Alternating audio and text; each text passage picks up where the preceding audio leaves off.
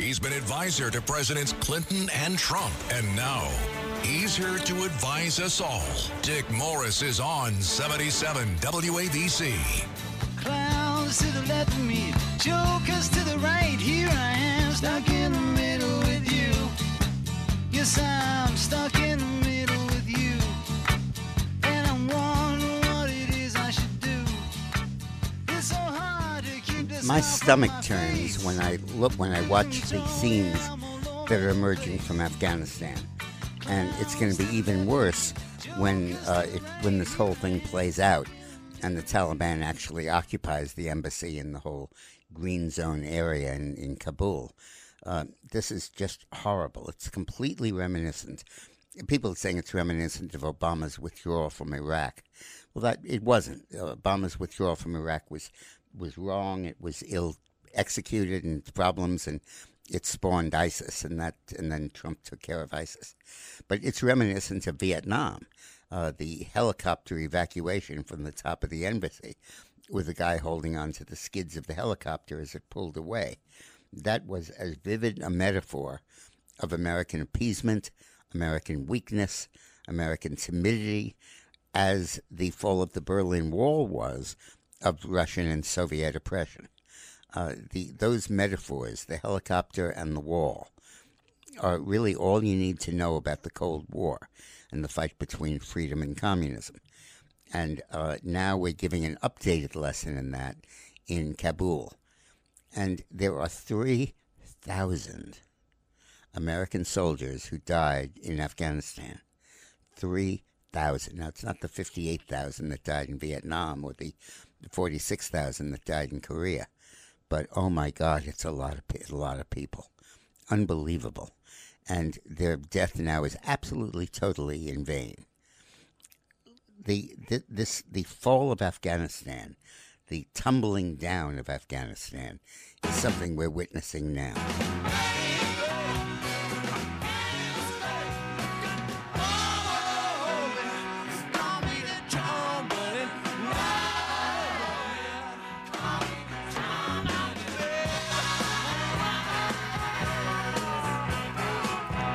Tumbling down. Let me spend a second going through why we got in Afghanistan in the first place and why it was important. The way to look at terrorism in the world today is a little bit like HIV virus.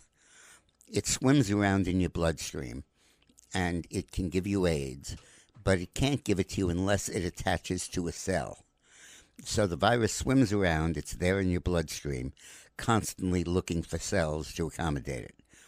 And when it can reach a cell, when it can reach into a cell, put its feelers in it, then it can put its DNA in there, and you can get AIDS, and you can get sick, and you can die. The blockers that we have now are designed to stop the membrane, to enforce the membrane between the cell and the virus, so the virus can't penetrate the cell. And that's a perfect metaphor for what terrorism does with a country like Afghanistan. If the terrorist country, the host country, Afghanistan, resists the terrorists and doesn't let them in, the Taliban and other ISIS and Al Qaeda, all those are gangs, grown-up teenage gangs, and they can wreak havoc. They can even fight a war, but they can't attack the United States. They can't foment global terror because they lack the ingredients to do it. When you control a country, you control secure borders, every place but the U.S., and the secure borders give you a barrier to hide behind, to work behind. You have a Navy, you have an Air Force, you have immigration, you have a customs authorities, you have police, you have a population that you can conscript and control, and those are the accoutrements of nationhood that clothe a terrorist gang with the power of a nation. And as such, they can wage war, and they can knock down the Trade Center, and they can try to blow up the Brooklyn Bridge. They can do all of that stuff. They have embassies in every country. They have an intelligence service already operating in every country. And it's a simple matter for them to take over and convert that once the terrorist gang penetrates the membrane of the country and occupies it. And that's what the Taliban did with Afghanistan, and that's why we went there. And that's why, if you'll recall back, if you're old enough, 20 years ago when 9/11 happened, we all were convinced it was the first of many attacks. We were all wondering what had happened the next day. I lived in Manhattan, and I would look up at the sky all the time and see if there was anybody flying over. And we all were just waiting for the next shoe to drop on our heads. And didn't happen, and went through year after year, didn't happen, still hasn't happened. And it's because we have to credit the FBI, we have to credit Ray Kelly, the police commissioner of New York, who's fantastic, and the Homeland Security folks. But most of the credit goes to the military in taking over Afghanistan, because without that base of operations, they couldn't do it. You can't run it, that kind of complex operation from a radio in a mountaintop. It just doesn't work. So that's why we went into Afghanistan, and we are now withdrawing. And get this, we are withdrawing. We will all mourn the 20-year anniversary of 9/11, maybe on the day the Taliban takes back Kabul. Isn't that incredible? September 11th, 2021 will be the 20th anniversary of September 11th, 2001. And what a juxtaposition of events. And now we're in for it again. If anybody is naive enough to believe that the Taliban's not going to move right back in and set up a terrorist attack force and come after the U.S., you're really smoking something. It is clear that the Taliban's about to do that, and it's clear that they can, and it's clear that our failure to keep them at bay in Afghanistan will make that happen. So the 3,000 people who died in Afghanistan, American soldiers, did not die in vain, because for 20 years there hasn't been an attack, and all kinds of mayhem could have happened in those 20 years, and they stopped it. But now they're no longer able to stop it, and it's tragic what's going to happen. Absolutely horrible. And there is one single fact. This never would have happened under Donald Trump. Not necessarily because Trump wanted to stay in Afghanistan. He didn't. He wanted to pull out, and he forced the pullout. But he never would have let this happen. Nobody would have done this to the United States if Donald Trump was still in charge. When Trump was negotiating with the Taliban, I know this because I did some consulting with one of the leaders in Afghanistan, the good guys. And Trump was negotiating with the Taliban. And in the middle of the negotiations, they hit an American helicopter, an American troop concentration, killed some people. And Trump immediately bombed the hell out of the Taliban, broke the ceasefire and reignited offensive operations. And the Taliban knew that he was not screwing around. They knew that if they were too blatant, Trump would come in and he would unleash holy hell on them. And they knew that he would do that. And now they know that Joe Biden isn't going to do squat, that Biden is a pathetic, weak, senile, frail man who wasn't that bright to begin with, who opposed taking out bin Laden in the raid that ultimately resulted in his death, opposed it in the National Security Council. He's an appeaser, he's weak, and he is totally incapable of defending this country. And this is example A, number one. And we are going to commiserate this on the anniversary of 9/11. I wonder what the hell he's going to say. What's he going to do when he stands up there? Is he going to make some threat? And we will not tolerate terrorism. If there's an act of terrorism, you will suffer the consequences. Yeah, everybody will laugh like hell. Unbelievable. So the number here is 800-848-9222. 800-848-9222. And give me a call.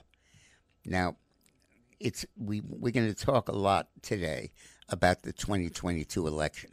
And we're going to talk about the fact that I think the Republicans are going to have a massive, massive victory in that election. And I'll go through the reasons, I'll go through the data, and really get you up to speed on it. So feel free to weigh in. Give me a call at 800-848-9222. That's 800-848-WABC. But if Donald Trump were there, Afghanistan wouldn't have happened. The inflation that he didn't have in his reign wouldn't have happened. The crime rate that stayed down until the George Floyd murder never would have happened. The 218,000 people who poured over the southern border last month in July never would have happened. And all of these never would have happens are piling up. And nobody can dispute that because it didn't happen when Trump was in office less than a year ago. And these problems weren't created instantly. It was just that the guy in charge is so weak and so demented that he can't stop it. He can't get his act together to do it. In Afghanistan, it's very clear that the Isaac Newton's first law is applying. A body in motion tends to remain in motion in the same direction, in the same speed, as unless he's acted on by an outside force. That is Joe Biden. He was on a path to pull out of Afghanistan. There was no method of rearguard action. The hardest thing to do in warfare is to retreat, because you have to cover your retreat with fewer and fewer forces as you're pulling back. And there was just no policy to deal with it. And there was a certainty by the bad guys that there would be no retaliation, that there would be no comeback. Because ultimately, the strength of the leader, it determines the strength of your military. You can't have a weak leader who's going to flinch, who's going to blink, who's not going to take strong action, and have a strong military and a weak president are a contradiction in terms. They're an oxymoron. They can't exist. This is the Dick Morris Show on 77 WABC. It's Sunday, and you know what that means. Here's Dick Morris on 77 WABC. Clowns to the left of me, jokers to the right. Here I am, stuck in the middle with you.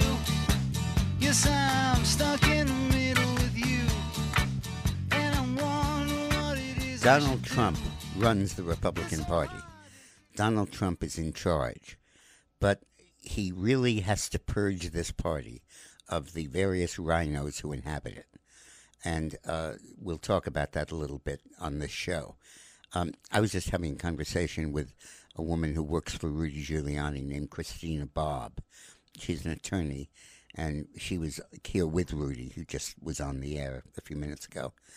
And she was telling me that in state after state, particularly in Michigan and in Georgia and in Wisconsin, they're blocking an Arizona-style audit. And it's being blocked by the Republicans, not by the Democrats, by the Republicans. In fact, she said that there was a Republican legislator in Michigan who wrote a letter to the Michigan Attorney General, who is a Democrat, saying anyone who's investigating election fraud should be arrested because they're perpetrating a myth that is dangerous, that the election was fraudulent. And that's a Republican legislator.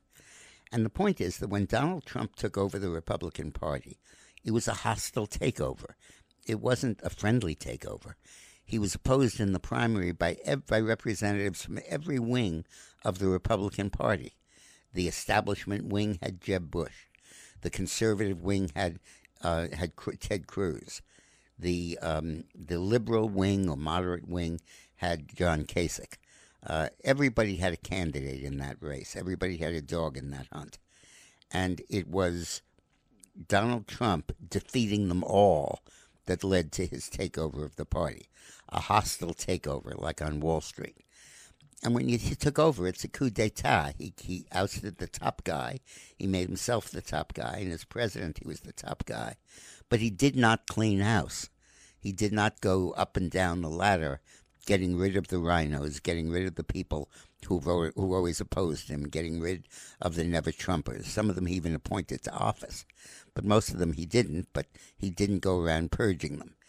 And the result is that the party is filled with traitors and people that don't really believe in Ronald Reagan, actually, or Donald Trump.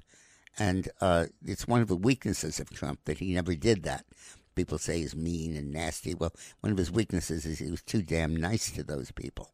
And now that he was cheated out of the election, And now that he's being cheated out of the investigations in some states by Republicans, now he's really got the bit in his teeth, and he's gone around really working at purging stuff. He's been very effective in Arizona, and he's revving up his efforts in other states. So have no doubt about who is in charge of the Republican Party. Where'd you meet him? I met him at the candy store. He turned around and smiled at me. You get the picture? Yes, we see. That's when I fell for the leader of the pack. Leader of the pack, Donald Trump. And by the way, that pack has a K in it. It's not a political action committee. It's a pack. And the rhinos, I don't know, do wolves hunt rhinos? Can a wolf take down a rhinoceros? I don't think so. But maybe a pack of wolves can. Yeah. So that's why he's the leader of the pack in going after the rhinos. And it is appalling that the Republicans are blocking an audit in Georgia and in Michigan. And we're blocking it in Arizona when they just got outmaneuvered. So it is incredible to watch that. Let me go to Ted in Forest Hills. Hey, Ted. Thank you very much. I want to tell you who President Trump is. He's like Aristotle. He's the master of those who know. He understands politics. He understands people. He reduced taxes. Does a Nazi reduce taxes so the populace can arm themselves? Yeah, right. Of course. Now, I want to know if you think that the Democrats are guilty of treason. No, I don't. I think they're guilty of bad judgment. They're guilty of weakness. They're appeasement. And they're guilty of following their own constituency. If there is treason in the Democratic Party, don't look at the top. Look at the bottom. Look at the electorate. Look at the people who prefer socialism to capitalism in polls. Look at the people who want to defund the police. This is a treasonous constituency. But by definition, when a quarter of a country thinks something, it can't be treason against the country because they're part of the country and they count and they're entitled to express their views. So I think that's barking up the wrong tree. Let's go to Dave in New Jersey. Your comments, I think, about Afghanistan. Hey, Dave. Hey, Dave. Sorry, we don't got Dave. So let's go to John in Bergen. Good afternoon, Mr. Morris. I just wanted to comment on something you said before and something we had spoken about 2 weeks ago. This is a bad week for Joe Biden, but it was a worse week for America. The things that are going on now are not easily undone. What's going on in Afghanistan now is they've taken every single city and they're about to take Kabul. There is nowhere to launch a reinvasion of Afghanistan to go back in there. There is nothing to sanction Afghanistan. You can't sanction heroin. So the only thing they produce is an illegal substance that you can't sanction. The spending we spoke about 2 weeks ago is the same thing. It's not easily reversible. These things that are going on today and in the past week are going to reverberate for years and decades, and it's really, really setting America back. Boy, that's a brilliant and cogent analysis, John. You're saying it in foreign affairs. It's also true in domestic affairs. The Democrats are racing to try to pass all this spending because they'll never be repealed. First of all, we'll spend the money, we'll borrow the money, it'll stay on the debt ledger. But secondly, all the entitlements they're voting will never be repealed. You can never repeal an entitlement because you can name the people who are getting the money, and they scream like crazy. And by doing this, the Democrats know they're going to lose in 2022. They're sure, they know they're going to lose the House. They think they might win the Senate, but they know they're going to lose the House. And they're rushing to pass all this stuff because they want to make it permanent. And that clearly is why they're doing it. Let's go to Shell in Bergen County. Hey, Shell. Hey, Morris. Mr. Morris. First off, I'd like to thank you. I think you've been on the mark with all your influence and judgment during the past administration and currently. But before the break, you mentioned that 2022 election, you said the Republicans are going to sweep. I hope so, but I disagree because you sort of touched on it just before with a few of the callers. Because you see time and time again, the electorate voting people like the Squad. And in certain areas, in certain groups, I don't see how. Yeah, but those are in districts that are heavily radical, heavily left. In Minnesota and Michigan, heavily Muslim, and I think that's why you have that. Overall, when you look at what's going on for 2022, and we'll talk about this in the next half hour, you start with the fact that in the generic ballot, who you can vote for Congress, Democrat or Republican, all things being equal, the Republicans have a 2-point lead, and of the 5 points that are undecided, Pelosi's job approval among those voters is 20 favorable, 70 unfavorable. So we'll pick up most of those 5 points. And historically, if the generic party identification is even between the two parties, that means Republicans will pick up about 20 seats, because the districts are drawn in such a way that a lot of the Democratic votes are in places like California or New York City, where they just stack up the vote, and it's got nothing to do with controlling seats. They already won the seat before the first ballot was cast. So the Republicans, I think, based on that polling, are going to be getting 40 to 60 seats in the House. In addition, and bear in mind that the Democrats only have a 5-seat margin. If we flip 5 seats, that's it. And if you go back to 1940 actually, since the war, there have been 40 elections, 40 by-elections in off years. 38 of them, the president's party lost seats. In only 2 did they gain seats. And we're about to make it 39 where they lose seats. And they have a margin just of 5, a paper-thin margin to start with. When we come back, I'm going to talk about the impact of reapportionment, and I'm going to talk about how Nancy Pelosi is playing into our hands. That Nancy Pelosi is leading the Democrats into disaster. If I have a historical comparison with Nancy Pelosi, it will either be Captain Ahab from Moby Dick or George Armstrong Custer from Custer's Last Stand. Go ahead, guys, follow me, and they get absolutely wiped out. That's what's going to happen. That's Nancy Pelosi's legacy. This is 77 WABC, and this is the Dick Morris Show. He's been advisor to Presidents Clinton and Trump, and now he's here to advise us all. Dick Morris is on 77 WABC. Clowns to the left of me, jokers to the right. Here I am, stuck in the middle with you. Yes, I'm stuck in the middle with you. And I'm wondering. Nancy Pelosi will go down in history as the least effective and the most destructive legislative leader in history. I don't mean of the country, I mean of her own party. She absolutely is leading her party into a self-inflicted genocide.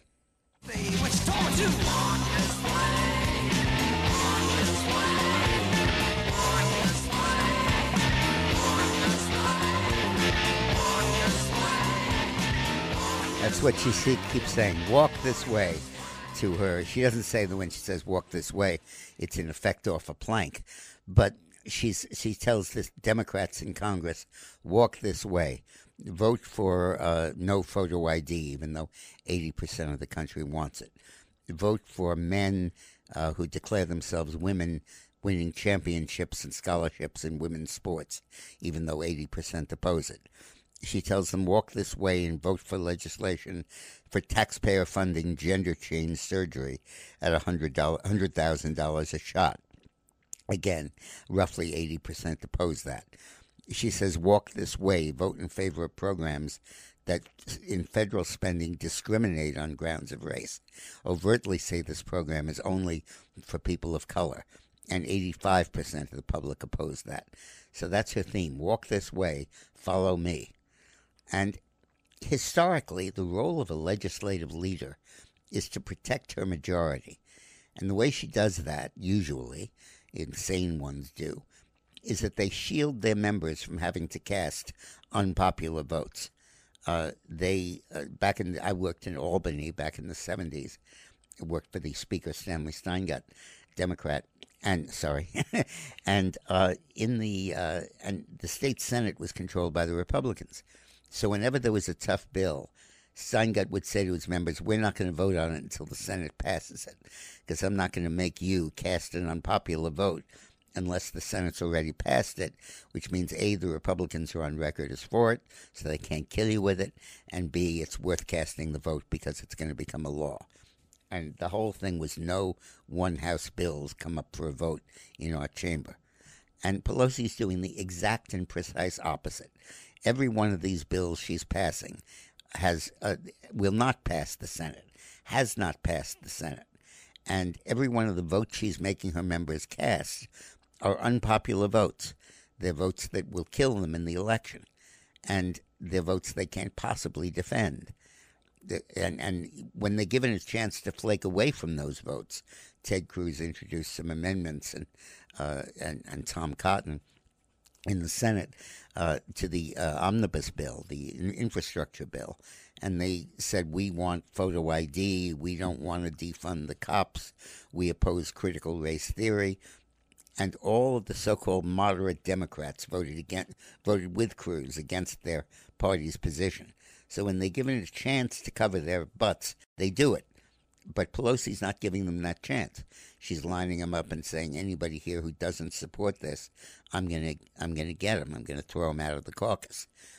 3 votes in the House out of 435 is all she can afford to lose and still be able to pass a bill in the chamber. If 3 Democrats have the guts to stand up and say, we don't want this, she can't do it. So out of the, I think, 225 Democrats in Congress, 222 are complete puppets. They'll do anything she wants.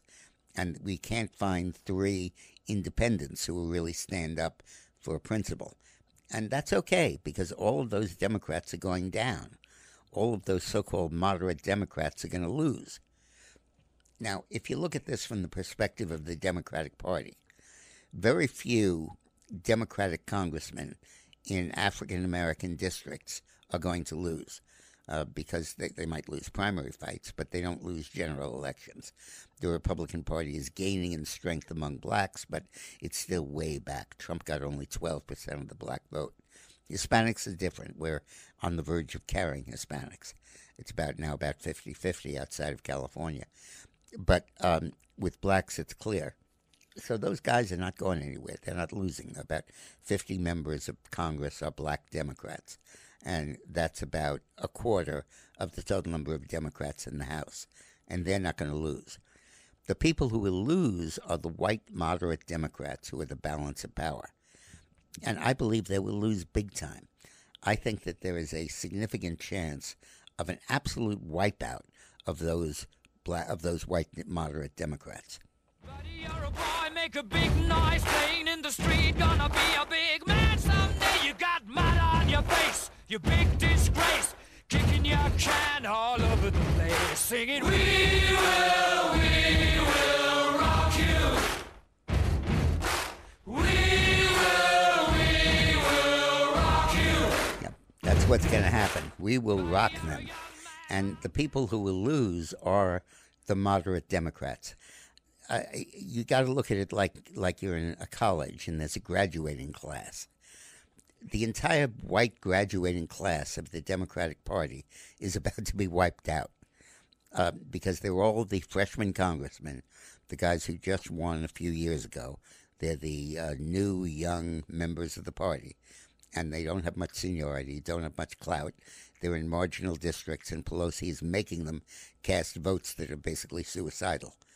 And they will all be wiped out. So where's the leadership of the Democratic Party going to come from? They do not have a strong bench. That's why they were stuck with Biden as their candidate. They do not have strong replacements. And they don't have any young members. They have a few like Buttigieg and stuff like that. But that's why there was such a lousy field of candidates in 2020. Because they just don't have many good people, and now they'll have fewer because there'll be so many dead bodies coming out of 2022, dead Democrats. And Nancy Pelosi will have destroyed an entire generation of her party. It's horrible. Let's go to Carol in Yonkers. Hey, Carol. Yes. Thank you, sir, for taking my call. It's just, I know you're busy, and I have one question. Don't worry. My question is that I heard you say that probably take the House, maybe not the Senate, this and that. But these people cheat. No matter how much you vote and you vote for the Republican Party, these people cheat and they get away with it. Yep. My President Trump, he was winning. He went to sleep, and he woke up and he lost the election. Yeah, well, the good question, Carol, and it's on everybody's mind, I'm sure, and I'm delighted that you verbalized it. The various states of the country, not the Democratic states, but the swing states and the red states, have passed laws requiring voter photo identification. And that is the absolute key step, that you have to show a photo ID in order to vote. And those laws are now in effect and on the books all over the country. The Democrats are trying to reverse that by federal legislation, H.R. 1 and S1, which would reverse that and make it illegal to require voter ID. But the courts have not allowed those bills. The courts have not allowed that intervention to happen in Arizona. They stopped it. And it looks like H.R. 1 and S1 will die in the Senate. It looks like Manchin and Sinema are quite committed to voting against it and are committed to the filibuster. So it's not going to pass. So you will have photo ID laws on the books. Now, I was talking to a woman named Christina Bobb, who I just was on the show with Rudy, works for Rudy, on the audit issue. She's a lawyer, and she said the issue is not the law. We now have the law, good laws in each of these states. It's enforcement. And what we have to do is to be sure that the Republicans win the Secretary of State offices around the country. Nobody pays attention to the office of Secretary of State.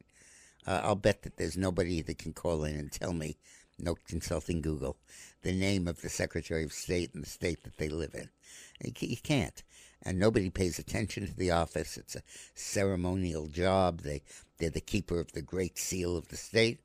The only thing they do is to supervise elections. And therefore the Democrats targeted them in 2018. And Soros put $6 million into a group called iVote, whose job was to elect secretaries of state. Forget senators, forget governors, forget president, forget congressmen, secretaries of state. And very few people spend any money running as secretary of state because it's such a ridiculous job and doesn't do anything, and it's not a stepping stone to anyone. So they were easy pickings.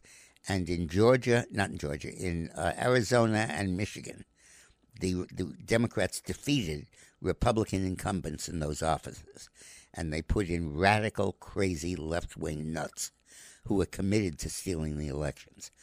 And they, in turn, appointed inspectors and vote counters and contracted with vote counting systems that would guarantee that the Democrats would, quote, win the election. And what we have to do now is to stand up in those Secretary of State races. Now, in New York State, I do not believe Secretary of State is an elected office. I think it's appointed by the governor, and there'll probably be a Democratic governor. Probably, we'll talk about another show, but probably Letitia James. But in other states, the swing states, we have a very good chance at electing Republicans. And if you are in the habit of making contributions, small ones, to other candidates, look up, and I'll let you know on the air, the races for Secretary of State in the swing states. But everything really eventually depends on that. He's been advisor to Presidents Clinton and Trump, and now he's here to advise us all. Dick Morris is on 77 WABC. Clowns to the left of me, jokers to the right. Here I am, stuck in the middle with you. Yes, I'm stuck in the middle with you. And I'm wondering what it is I should do. So let me give you the 4 reasons that the Republicans are going to take Congress in 2022. Number 1, they lost 2020 by only 5 seats in the House. A flip of 3 seats is enough to win the House. And the average change for an incumbent party, the president's party, is that they lose 30 seats, and we only need 5. Secondly, the generic ballot, which normally is, if it's going to be break even, no change of seats, it'll be about +2 or +3 Democrat because of the way the lines are drawn. That's why, for example, we tend to lose the popular vote, but more likely win the electoral vote because of the way the state lines are drawn and the way the population falls. And in generic ballot, we're actually ahead by 2 and probably gaining. Thirdly, it's a reapportionment year.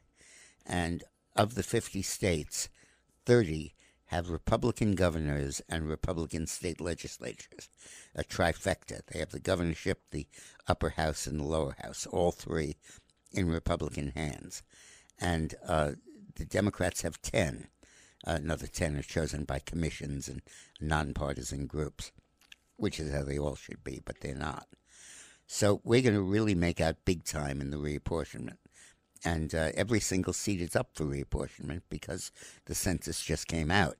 And you'll have some states that gain and some states that lose. But more importantly, within the states, you rejigger the lines because you're losing or you're gaining a seat. So, for example, Florida is going to gain a seat. And Florida has, I think, 33 or 34 congressmen. It doesn't really matter what the ratio is. You're going to be able to redraw all 33 lines. And you can do that to give your party 1 or 2 or 3 extra seats in Florida, and ditto in Texas, and ditto in Arizona. The fourth reason that the Republicans are going to win the Congress is that Nancy Pelosi is making her members walk the plank by introducing all kinds of crazy left-wing bills. Men can win women's, girls' sports and walk away with the scholarships. Taxpayers can have to pay for gender change surgery. It costs over $100,000 a shot. That you don't need, that we prohibit photo ID for voting, make it illegal. And we prohibit signature verification on absentee ballots. Laws that would never, ever pass muster with the American people don't. They're going to be rejected in the Senate because of that. But they passed the House, so all of these members are on record as voting for them and can be really used to kill them in the election. Let's go to Drew in Brooklyn. Hey, Drew.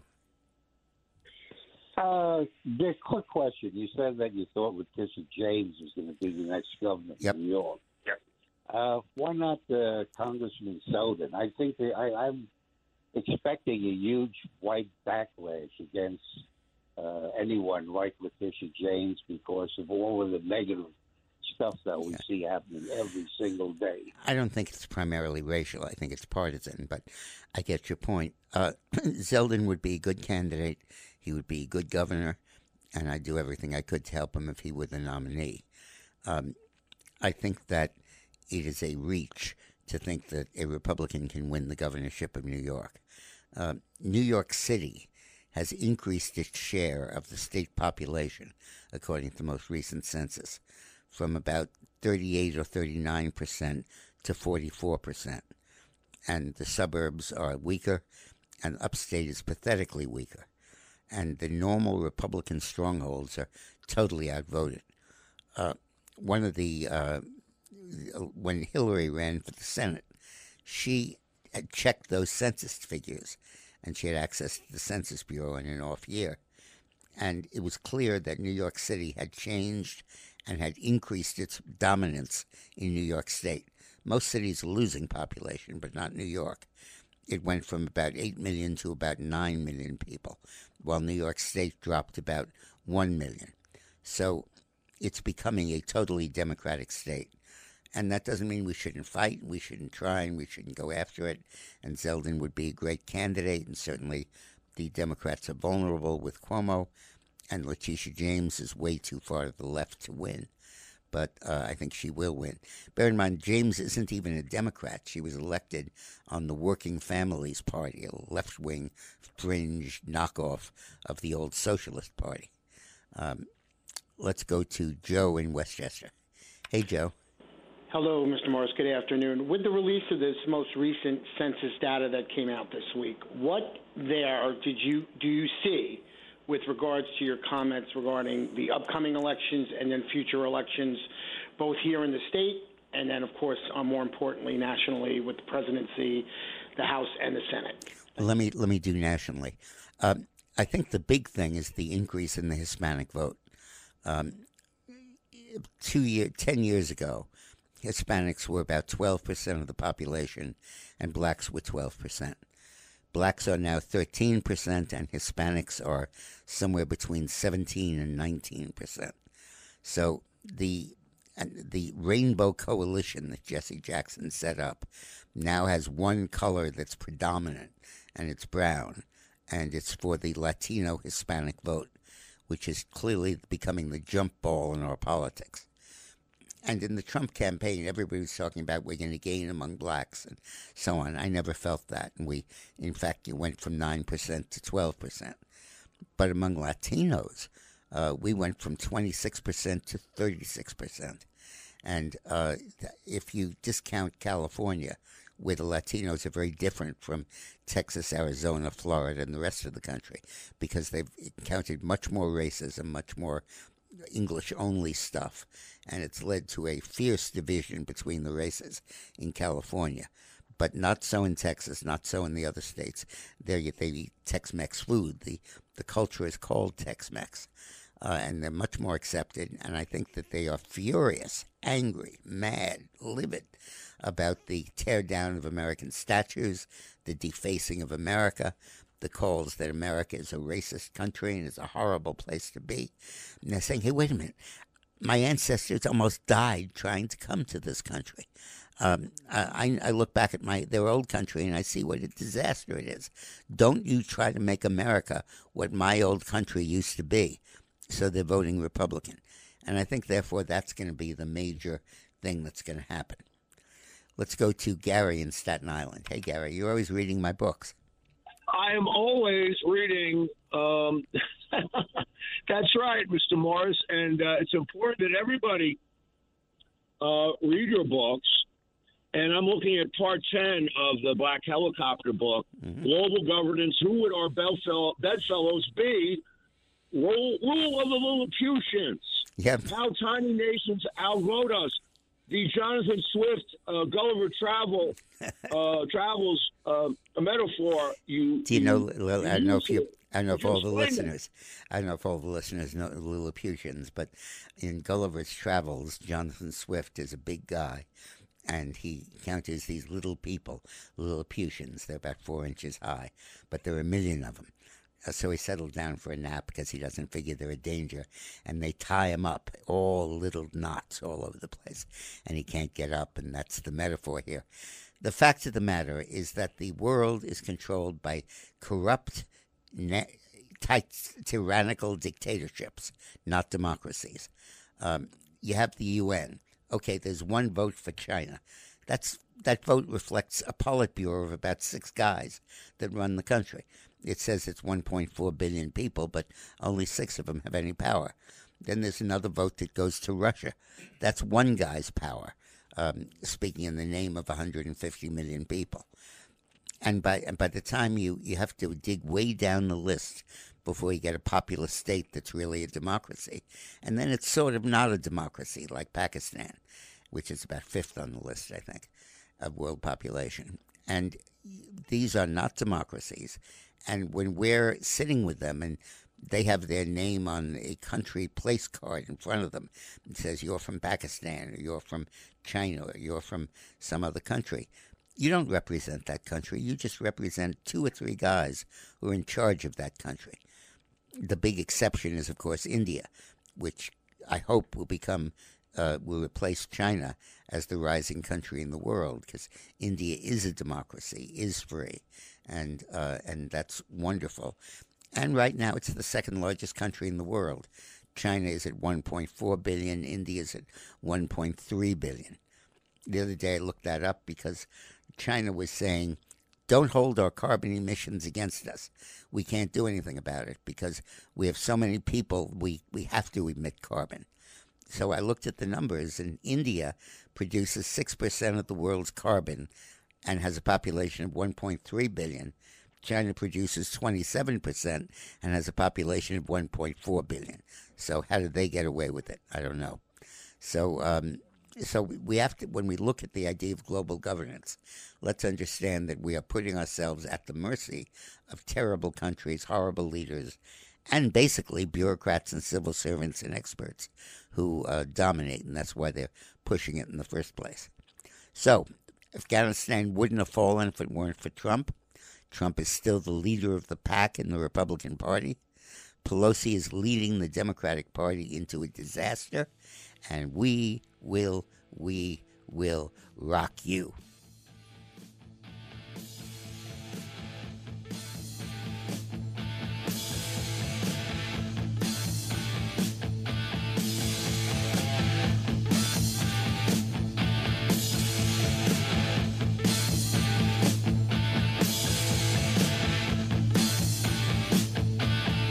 This is Greg Kelly for Priority Gold. What does it mean to be America's precious metals dealer? It means that you're in touch with the hearts and minds of those who love this country, value our freedom, and want to protect the future. Priority Gold is that precious metals dealer. They've helped thousands of Americans back their retirement with solid gold and silver. Call Priority Gold at 888-506-6439. Receive free shipping, free storage, a free investment guide, and one of the best purchase experiences in the industry. Call now or go to PriorityGold.com.